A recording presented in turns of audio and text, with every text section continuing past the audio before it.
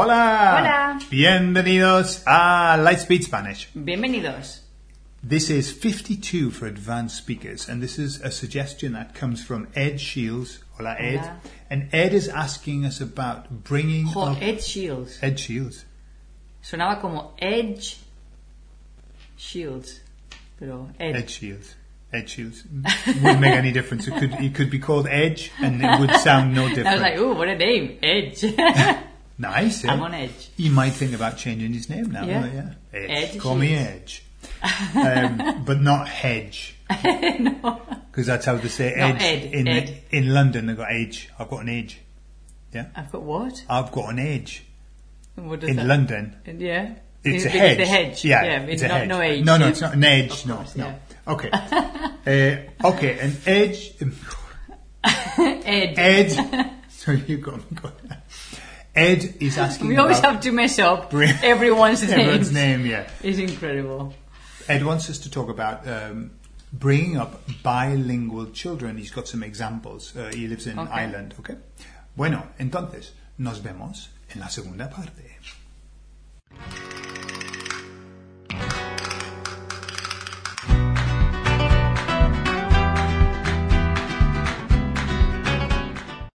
Bueno, Cintia, dice Ed, Ed. ¿vale?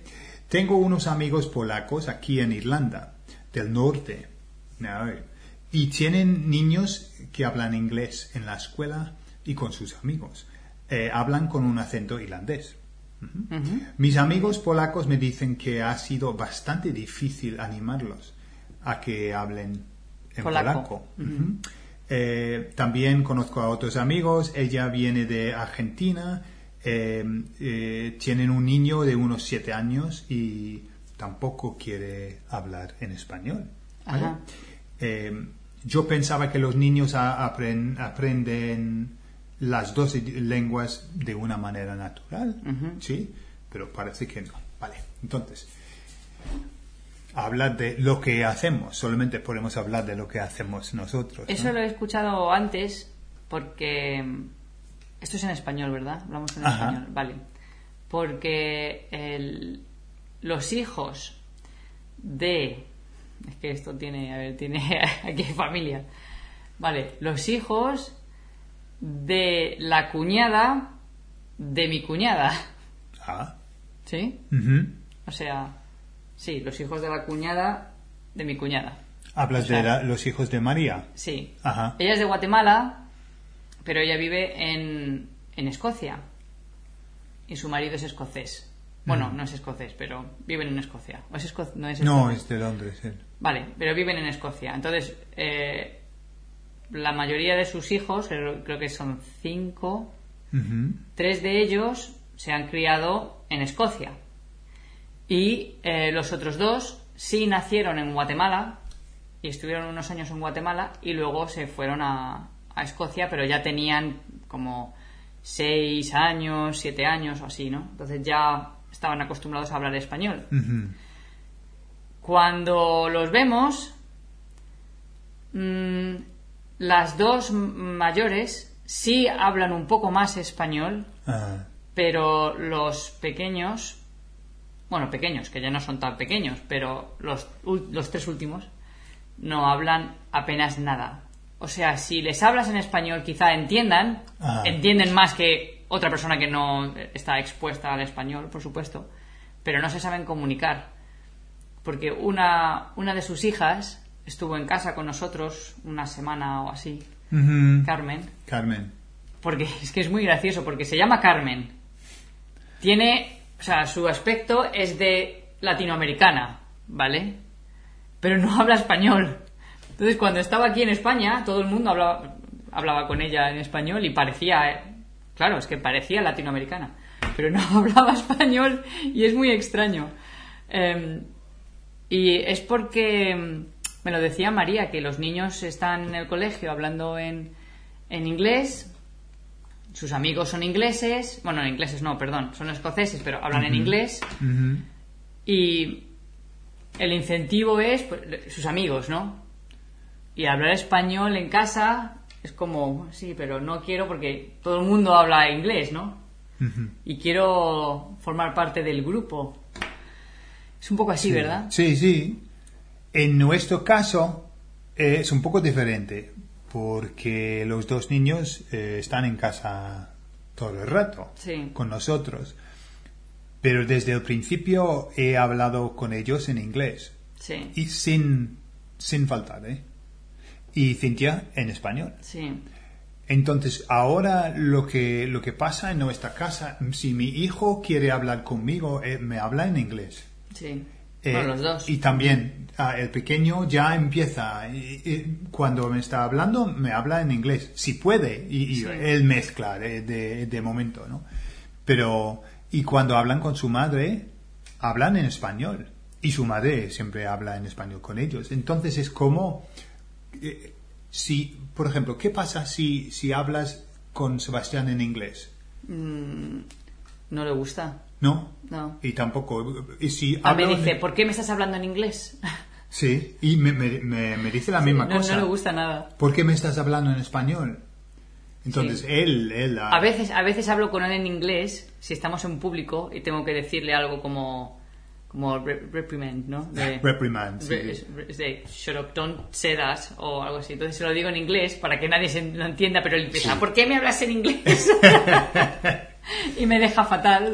Pero el otro día te estaba hablando en inglés pero el otro día algo... él me contó algo en inglés porque no quería decirlo en español. Ajá. Pero, dicho esto, es muy interesante porque, a ver, mi hijo pequeño ha nacido en España, pero mi hijo mayor nació en Inglaterra. Y aunque mi hijo mayor solo ha pasado 3 años y medio, casi 4, en Inglaterra, él tiene como base de lengua en su cerebro el inglés. Uh-huh. Y del inglés, es como que el inglés, su cerebro está formado como un inglés, y entonces se equivoca al hablar en español, porque hace a veces estructuras inglesas, sí, pero no se equivoca en inglés con estructuras españolas. No. Apenas nunca. No. Entonces se suele equivocar en español, no sé, a lo mejor dice...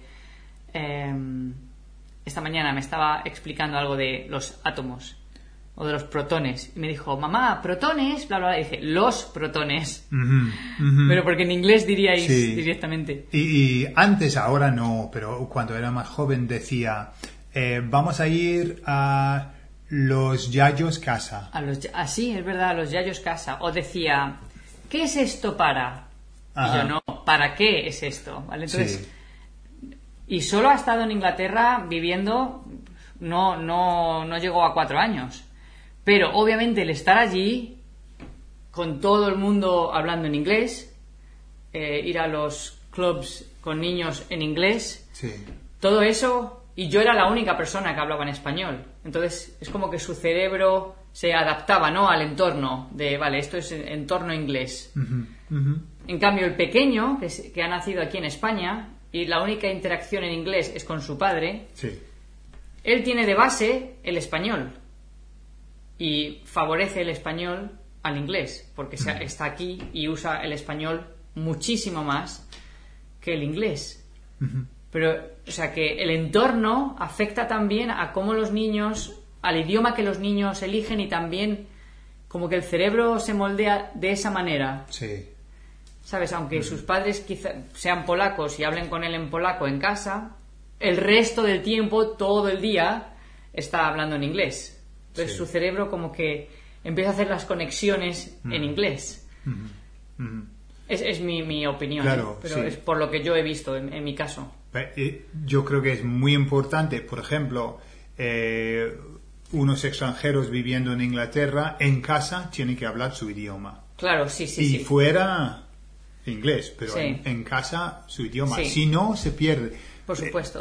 Muchos polacos han tenido un problema porque han nacido sus hijos en Inglaterra, hablan inglés y no polaco, y luego han tenido que volver a su país. Claro. Y los niños no tenían el idioma. Eso es una pena tremenda, ¿eh? Sí.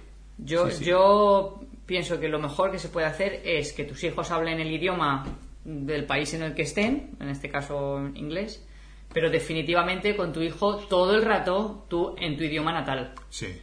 Sí. Todo el rato. Y aunque te hable en inglés, tú respondes en polaco en este caso, o yo en español. ¿Sabes? Y que tenga mucha comunicación, aunque sea por Zoom o por teléfono o como sea, Skype o Telegram, WhatsApp, lo que sea, con familia y que hable en polaco.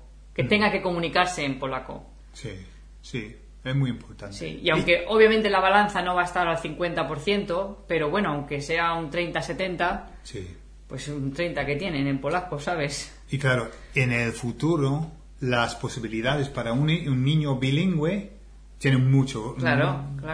Más posibilidades Claro. de coger un trabajo, de trabajar entre los dos países. Claro. Y el polaco es un idioma muy importante en el Inglaterra Reino Unido. ahora. Sí.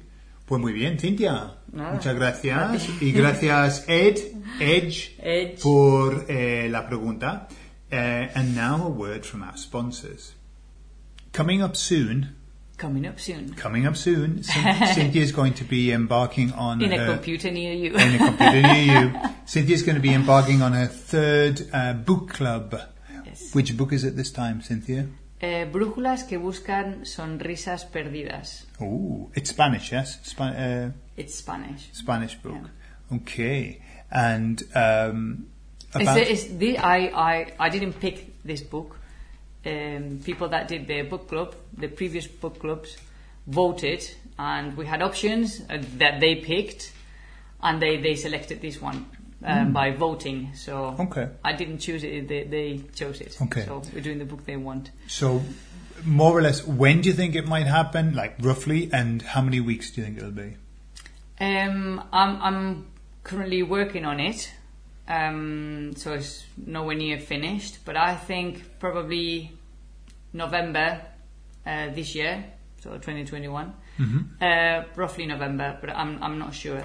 And it'll be about 4 or 5 weeks.